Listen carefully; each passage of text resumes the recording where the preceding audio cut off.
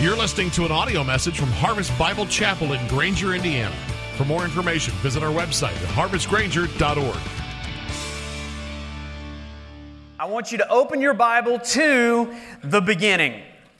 And we are going to begin an epic summer sermon series right now. It's going to take us all the way through the summer. And let me give you a little background and tell you the reason why we're doing this.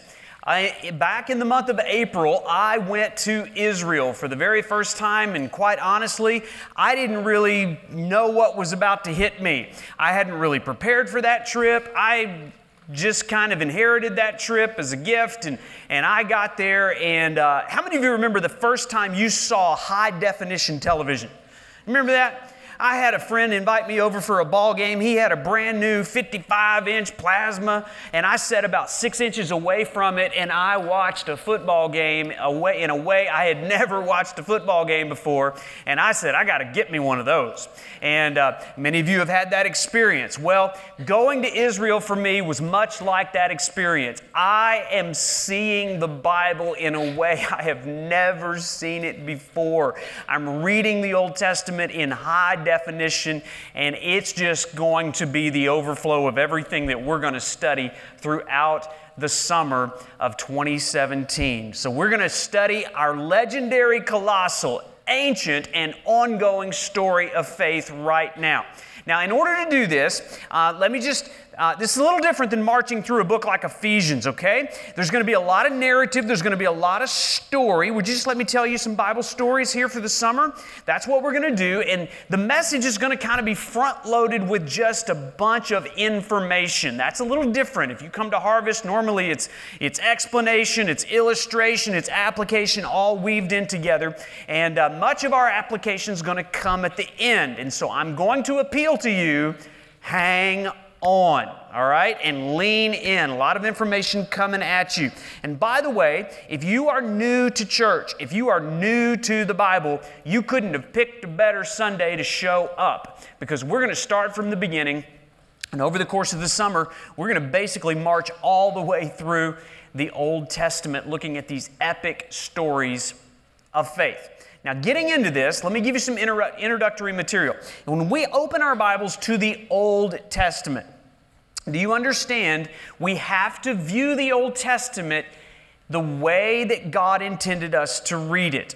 And so I want to start with some helpful information helping us to understand this. When we read the Bible, we have to understand the Bible only has one epic story. And we call that story the gospel.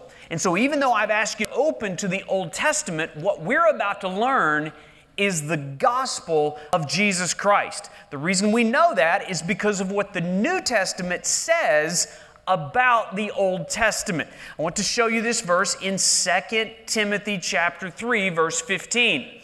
Paul, the apostle who wrote half of the New Testament, says this about his friend Timothy. He says, from childhood, you have been acquainted with the sacred writings.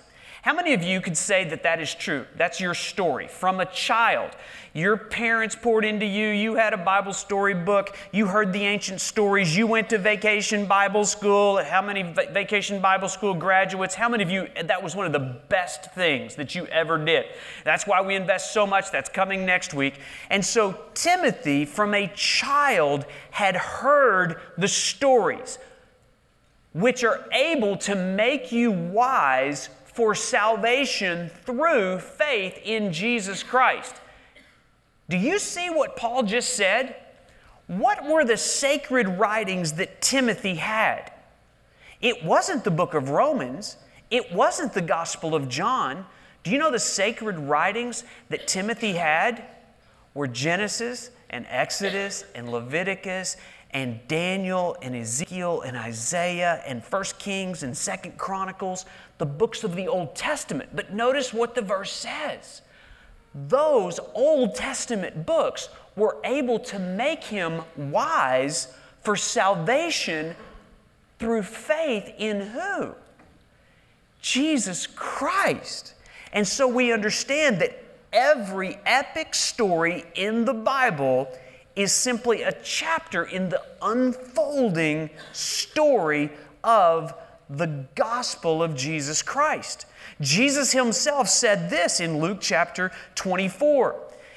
And beginning with Moses, who wrote the first 5 books of the Old Testament, and the prophets, those were the latter parts of the Old Testament, he interpreted to them in all the Scriptures. At that time he was saying it, what was he referring to as Scripture? It was the Old Testament books. Jesus interpreted to them all the Scriptures, the things concerning who? Himself. The books of Moses, the books of the prophets, and all the Old Testament Scriptures were the story of the unfolding revelation of God in the person of Jesus Christ. This was after his resurrection on the road to Emmaus. He wanted them to know the stories that had been written about him. How many of you, like me several years ago, were addicted to the television series Lost? Come on, it's okay, it's a church. Just confess, it's all right. It's like, oh, that was one of the best shows ever. And what made it so good? How many of you have no idea what Lost is, and yet you need to go find out as an application to this message? Listen, the story was cool. It's about this group of people that crashed on an island, a plane crash, and you meet all these people in the first episode. But then what happens, what unfolds over the next 7 years of this television program is you get to see the backstory of everybody on the plane and how they were all connected together. And once you finish the 7 years, you sit there and go, oh, now I understand. And you have to go back and watch it again and waste more of your precious life on a television program. Do you have a favorite movie? You know what my favorite movie is? My favorite movie of all time, best movie ever made, epic story, never to be improved upon, is the movie Cars. Why are you laughing? Cars 2 was a flop. Cars 3 is coming out on my birthday. I can tell you what I'm doing for my birthday coming up in 2 weeks, all right? The movie Cars. Second favorite movie of all time is the movie The Prestige. Do you know this movie? It's kind of a lesser-known movie. Christian Bale's in it. And it's this story where it unfolds. You're kind of scratching your head. What's happening? What's going on in the relationship? You get to the end, and there's this incredible plot twist. And you have to go back and watch the movie from the start. It's a movie like The Sixth Sense. Remember that movie? Bruce Willis, and you find out that actually, spoiler alert, Bruce Willis is dead in the whole, and you're like, I got it. You can't just watch it once. When you read the Old Testament, what you're reading is the backstory of our faith. And so if you were just to start with Genesis and walk through the Old Testament, you kind of scratch your head, what's going on? But when Jesus rises from the dead, he says, now you understand what Moses was writing about. Now you understand what the prophets were writing about. And now you understand what the whole unfolding story of the Old Testament actually is. Every epic story in the Bible is telling the story of Jesus. Notice this verse. In John chapter 5, Jesus said to a bunch of hard-headed Bible fatheads, all right? These guys knew the Bible backwards and forwards. And this is what he says. You search the Scriptures because you think that in them you have eternal life. Good. Thumbs up. Way to go. Keep searching the Scriptures. But it's they that bear witness of me, and they never made the connection between what God had said in the Old Testament and who Jesus was in coming in those Gospels. Would you hand me that right there? I kicked off a prop, and I need that. Move a little quicker. Come on. I've got all day. All right. Thank you Thank you kindly. What is this? Can you see what that is? That's an acorn. If you were trying to describe to your children what this is, and you had to use more than one sentence, how would you describe the acorn? It's brown, it's kind of hard, it's a seed. Listen, if you never mentioned an oak tree, you would fail in your description. What I fear that a lot of people do is when they read the Old Testament, all you are reading is about the seed, and you never make the correlation that on the inside of this, there is a massive oak tree that is involved. And so when we read the Old Testament, you are reading about the acorn. It is the seed of what is to come. It's going to unfold over thousands of years, but it is the Old Testament, like the acorn, that is going to turn into something that is colossal. It's huge, it's massive, just like the oak tree that's going to come out of the acorn. And every epic story in the Bible is not only telling the story of Jesus, every epic story in the Old Testament is also telling my story. If you're a person, have you ever tried to do one of those one-year Bible reading plans? How many of you are actually doing that right now? You're kind of reading through the Bible? Way to go, keep it up. I did that early on, and it was painful. I still, to this day, it's like you got to read like 3.5 chapters a day to get done in a year, and I'm like, I just don't read that fast, and I don't process information that fast, and so I would just get so bored, and you get bogged down in Leviticus, for crying out loud, and how do you get to the good stories over in 1 Kings and all the good stuff? It's a tough assignment. Every Christian needs to do that. It's like basic Christianity 101. Everybody needs to do that. But you will yawn your way through that unless you understand what you're reading is the story of Jesus, but it is also my story. Understand there are basically only 4 things that happen in the Bible: creation, fall, redemption, and restoration.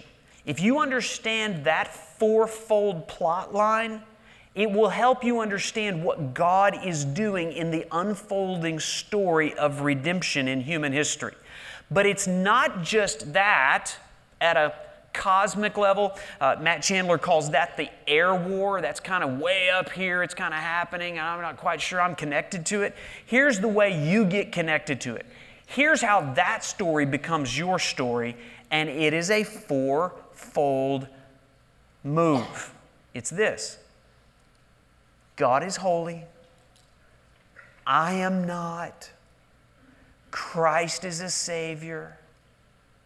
I've got to respond with repentance and belief, which leads us to this in 1 Corinthians. It says, now, these things, he's speaking of the stories in the Old Testament, everything we read about Abraham and Isaac and Jacob and David and Solomon and the kings and everything that happens. These things happened to them as an example, but they were written down for our instruction, on whom the end of the age has come. We are living at a time in history where we look back at what God has done in the lives of others. And when you read the stories of the Old Testament, here's what you should be looking for. The Bible is not a collection of inspirational writings. The Bible is not a collection of good advice. We're not looking for something to inspire us. We're looking for this: what is God like? And why does He seem so distant? And what does He bless? And what does He curse? And what is the significance of all of the blood and the bloodlines? And why does God seem so angry? And what has man done to provoke that anger? And why does He continue to put up with us? And why do I continually see in the Old Testament these flawed human heroes that seem to snatch victory out of the jaws of death just in time, so that the story keeps continually unfolding? Those are the questions that we have to ask. And then this: every epic story calls for a response of faith. We are not interested in information. We're interested in transformation. I have to respond. Either I believe it or I don't. And either God will transform me through my faith, or I will read it like a history professor reads some book about World War II. Really interesting, but that doesn't really connect to who I am. And so we have to understand every epic story calls for a response of faith. In John chapter 5, Jesus, again, was talking to these Bible fatheads. And he said, your father Abraham, that you love to talk about, and talk about how you're a descendant from Abraham. Your father Abraham rejoiced that he would see my day. Do you understand that Abraham lived 2,000 years before Jesus showed up? But Jesus said, he saw my day and he was glad.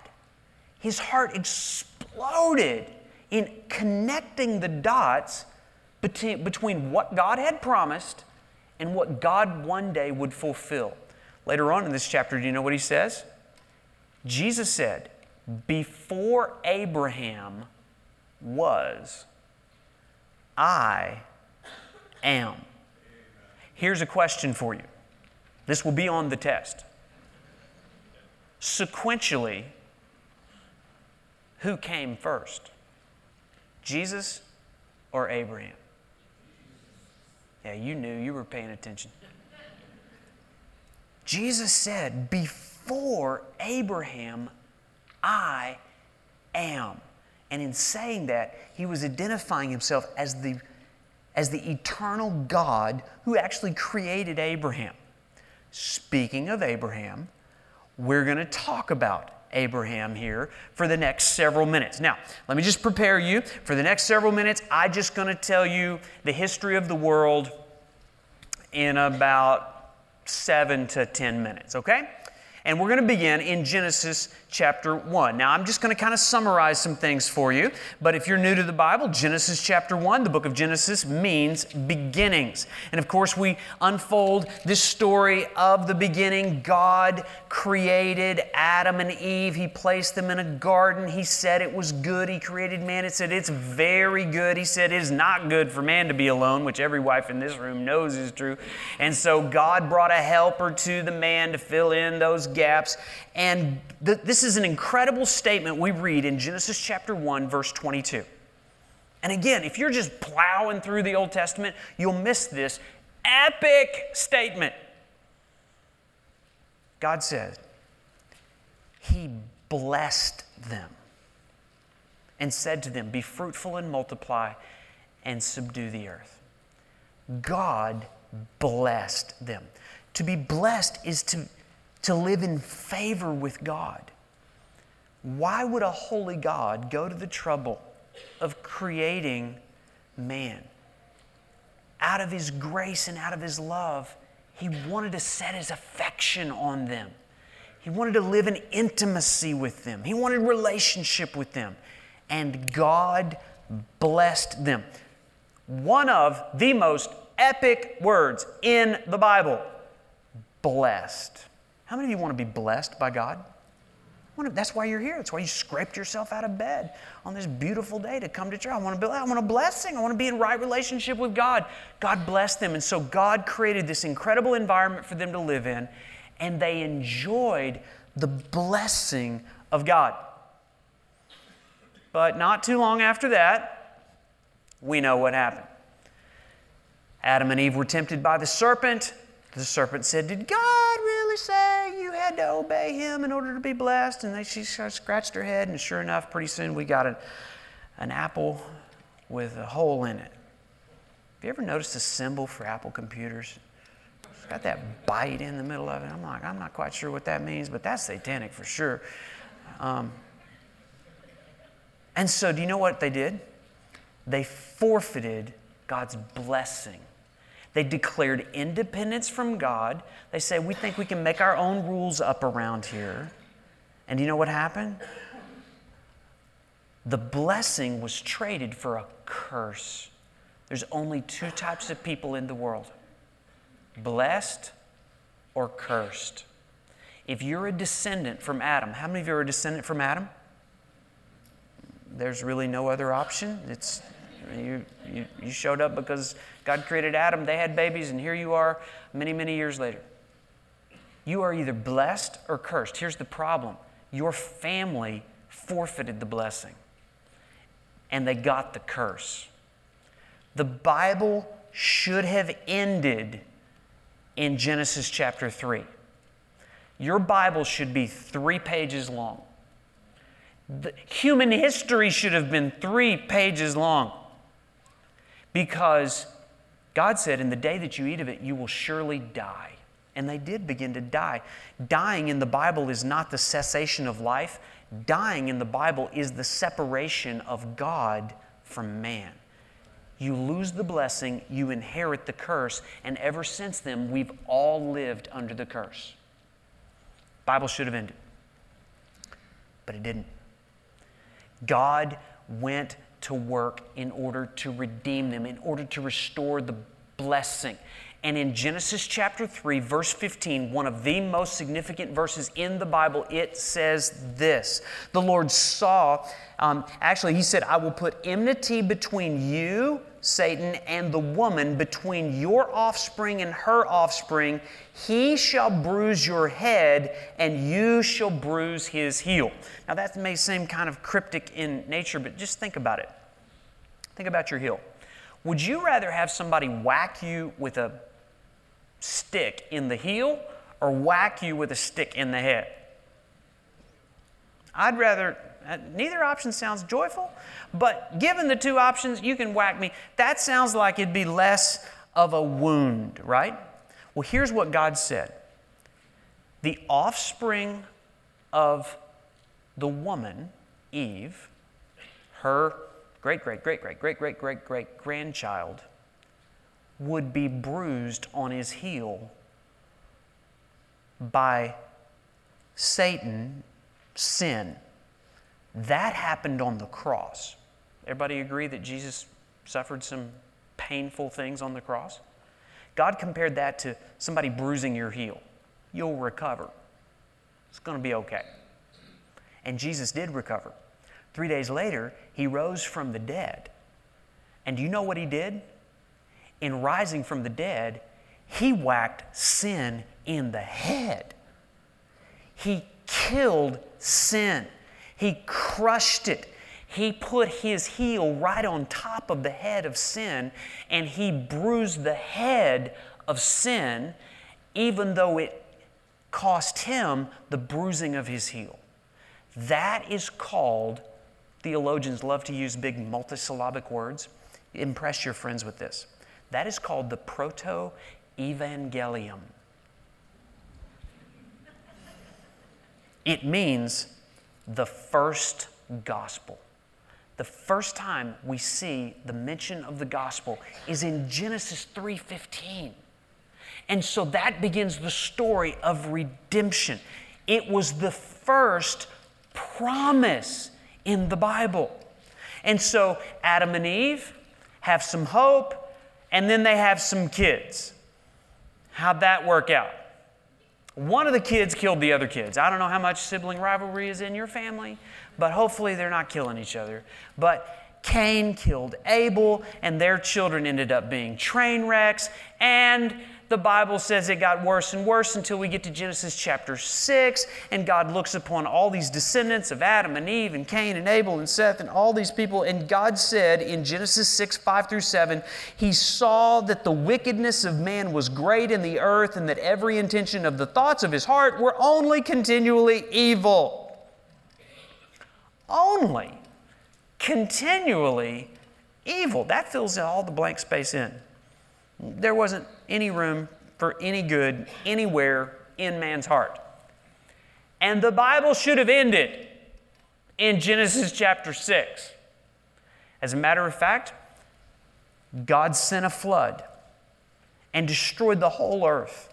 But there was one man. And the Bible says that Noah found favor in the eyes of God. And so Noah entered the ark with his wife and his children and their wives. After the flood, 8 people stepped out of the ark, and God started over. The problem is they started having babies, and they weren't any better than the first generation, and there was a train wreck that happened, and we finally get to Genesis chapter 11. These people spread out across the earth, and then in Genesis chapter 11, you can kind of start to look at it now, there's this famous story of the Tower of Babel.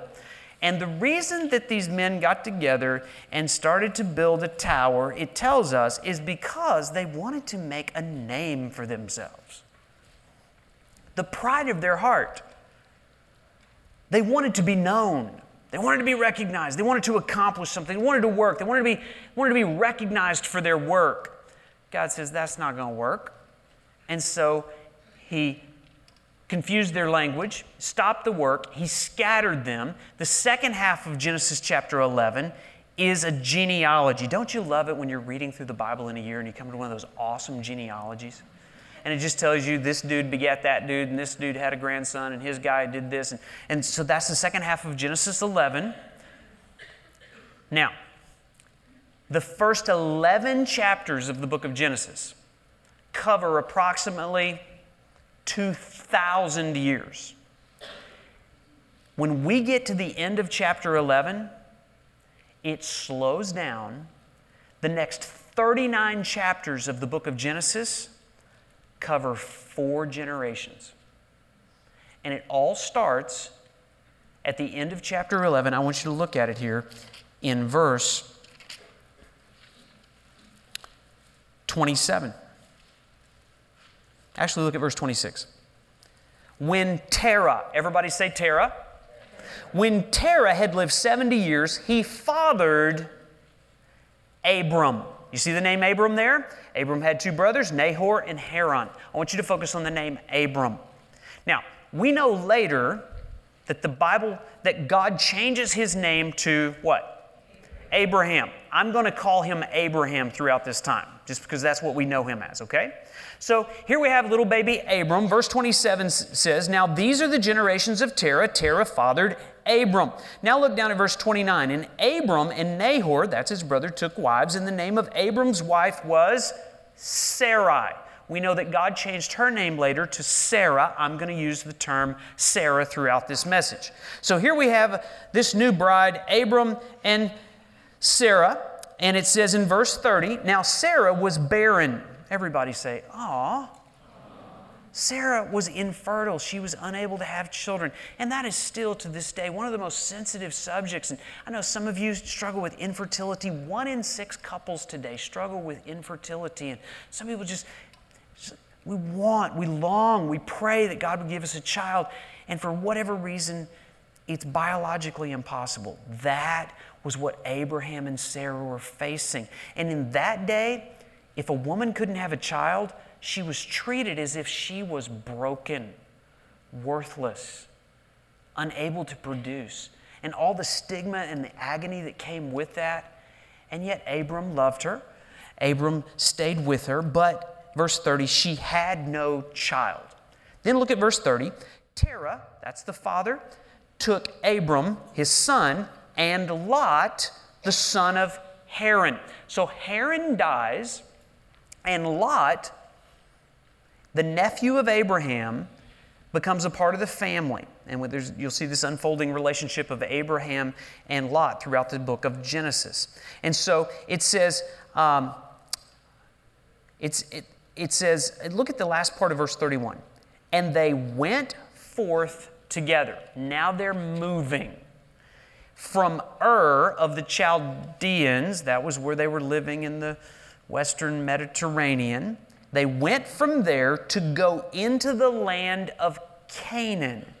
That was in the that was in the Western Mediterranean. Ur was in the Eastern Mediterranean. And so they set out to go on this journey to the land of Canaan. But notice, when they came to Haran, they settled there. They stopped. They didn't go all the way. They went halfway.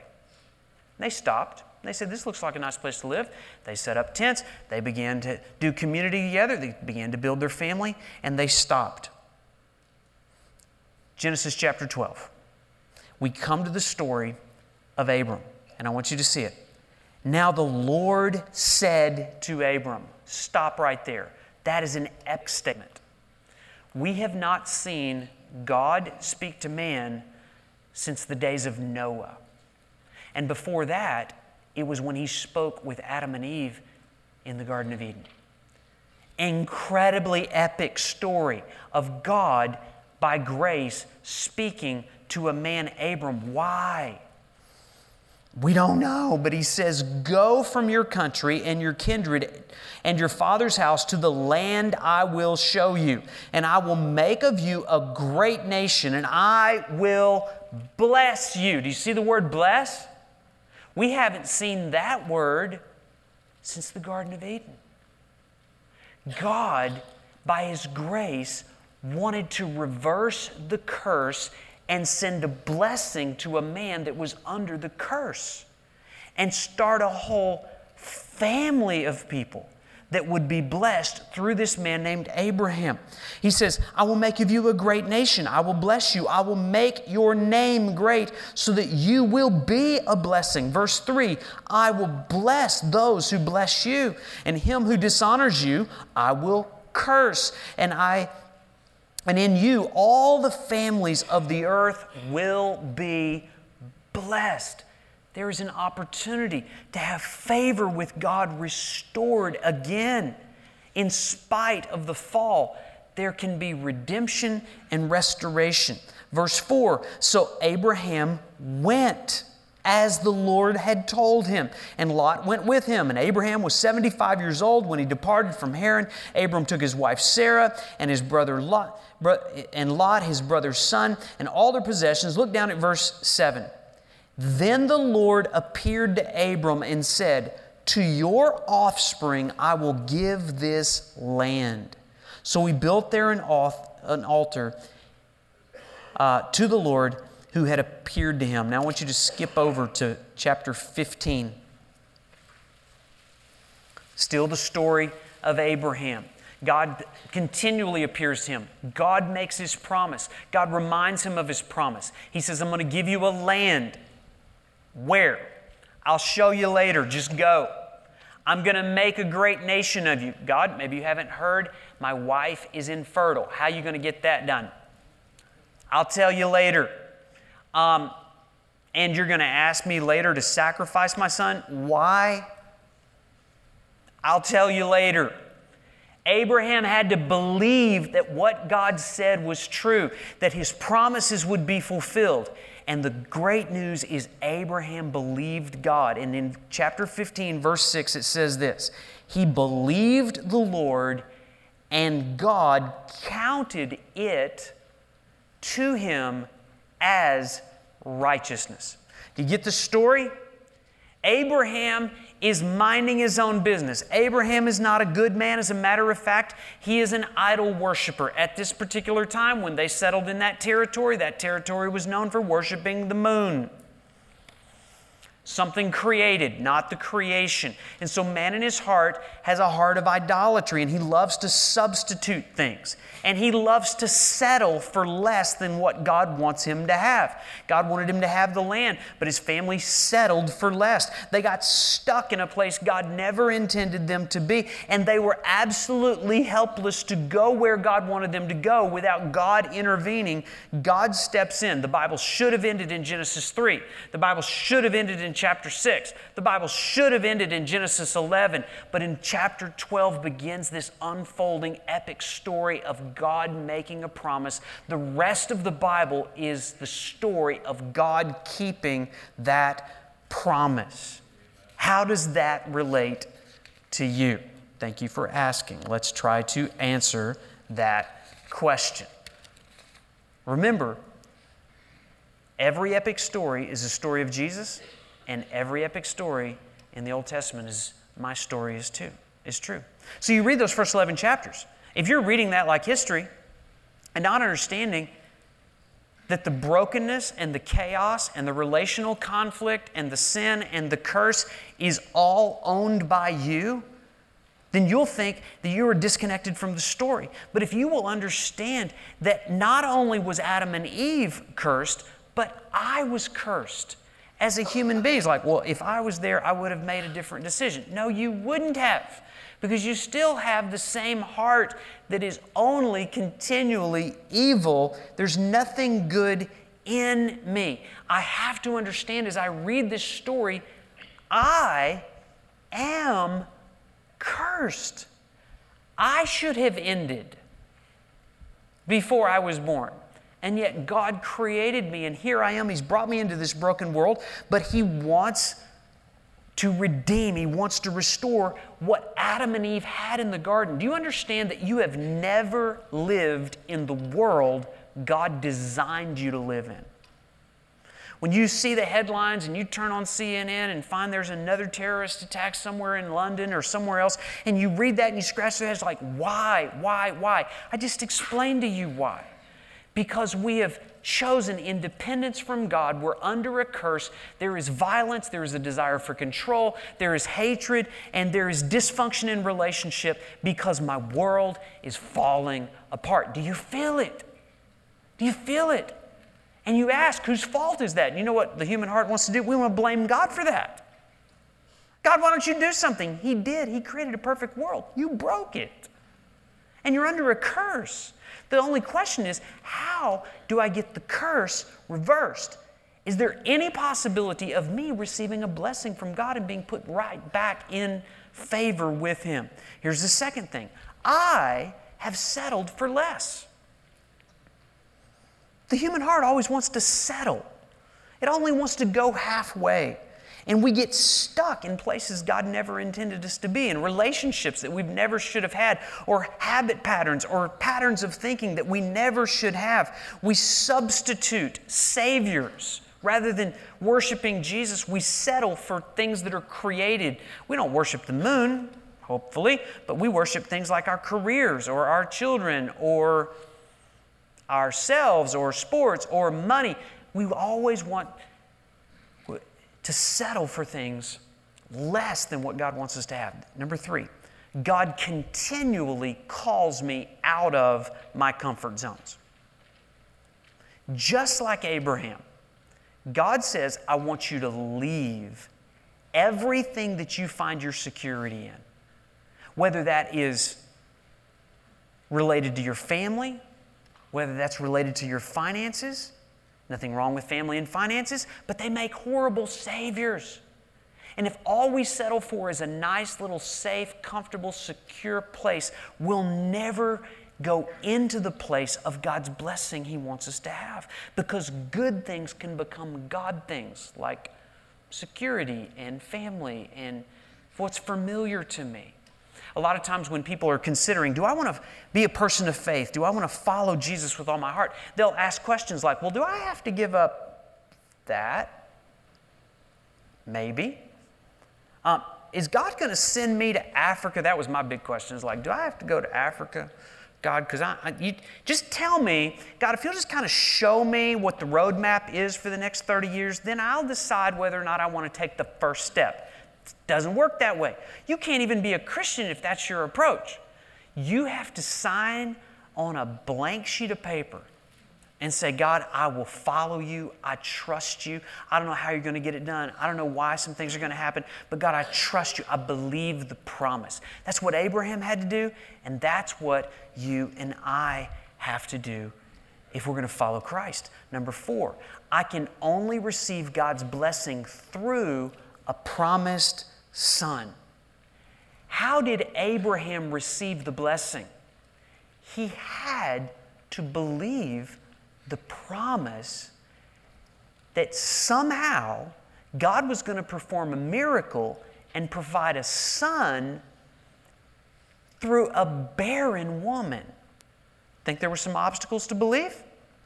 How's God going to get that done? As a matter of fact, Abraham had to wait for that.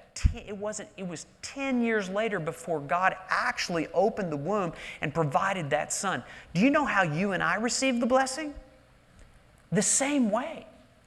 We have to believe that the Son that was promised is sufficient to save us. We read a commentary about that over in the New Testament. In Romans chapter 4, he interprets for us what we should know by reading Genesis chapter 12. And this is what the Apostle Paul says about the story. In hope, he, Abraham, believed against hope, that he should become a father of many nations.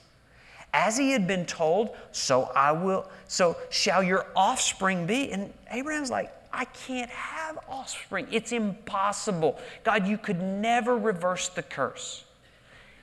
If you think that you're too bad for God to bless you, or if you think you're too good so that you don't need God's blessing, you need to understand this reality. My life will never be right until I trust God to fulfill His promise. That I cannot be blessed apart from the promised Son. And again, we read about this in Romans chapter 4. Speaking of Abraham, no unbelief made him waver concerning the promise of God, but he grew strong in his faith, and he gave glory to God, fully convinced that God was able to do what He had promised. That is why his faith was counted to him as righteousness. But the words, "it was counted to him," were not written for his sake alone, but for ours also. But for ours also, it will be counted to us who believe in Him who raised from the dead the Lord Jesus. And then in the book of Galatians, another commentary on this story in Genesis 12. If you are Christ's, then you are Abraham's offspring, heirs according to the promise. Now, let me wrap this up. Only two types of people in this room. Either blessed or cursed. Big, epic question. How do I move from being cursed to blessed? We've read it. There's only one way. It is believing the promise of God, looking back to the Son that came through the line, the bloodline of Abraham. Abraham had to look forward. You and I get to look back. It should be easier for you and I to understand this epic reality. And when the Scripture says it was counted to him as righteousness, do you know what it's saying? You have no other way to become righteous than for God to simply declare you righteous, not because of what you do, but because what He did, the impossibility of providing a Son that one day would go to that cross, have His heel wounded, symbolically, His whole body was wounded, so that believing in Him, your sin could be crushed on that cross through the promised Son that one day would become Jesus Christ. Do you understand? Jesus was the great-great-great-great-great-great-great-great-great-grandson of Abraham. And if your faith is in Christ, if you are in Christ, then you are part of this faith story. Sad reality is many of you are not. How would you come into this family? It is only by faith. Can I invite you to bow your heads and close your eyes for a moment? Are you absolutely sure, 100%, that the curse has been reversed? And if not, if there is a spark of faith in you, would you just acknowledge to the Lord, God, I have no hope of being counted righteous. My world has fallen apart. I've settled for less. My heart is only continually evil. And without you calling me out of that, I've got no hope of having intimacy and relationship with you. And the issue is sin. Acknowledge your sin before Him. If you're here as a Christian, maybe you've not understood the significance of your connection to faith. Renew that faith. Trust the promise of God that every sin can be forgiven, that you can walk in victory over that sin, that Christ has crushed the head and the power of sin. Father, today, thank you for these epic stories and the high definition view that we have of what you've done.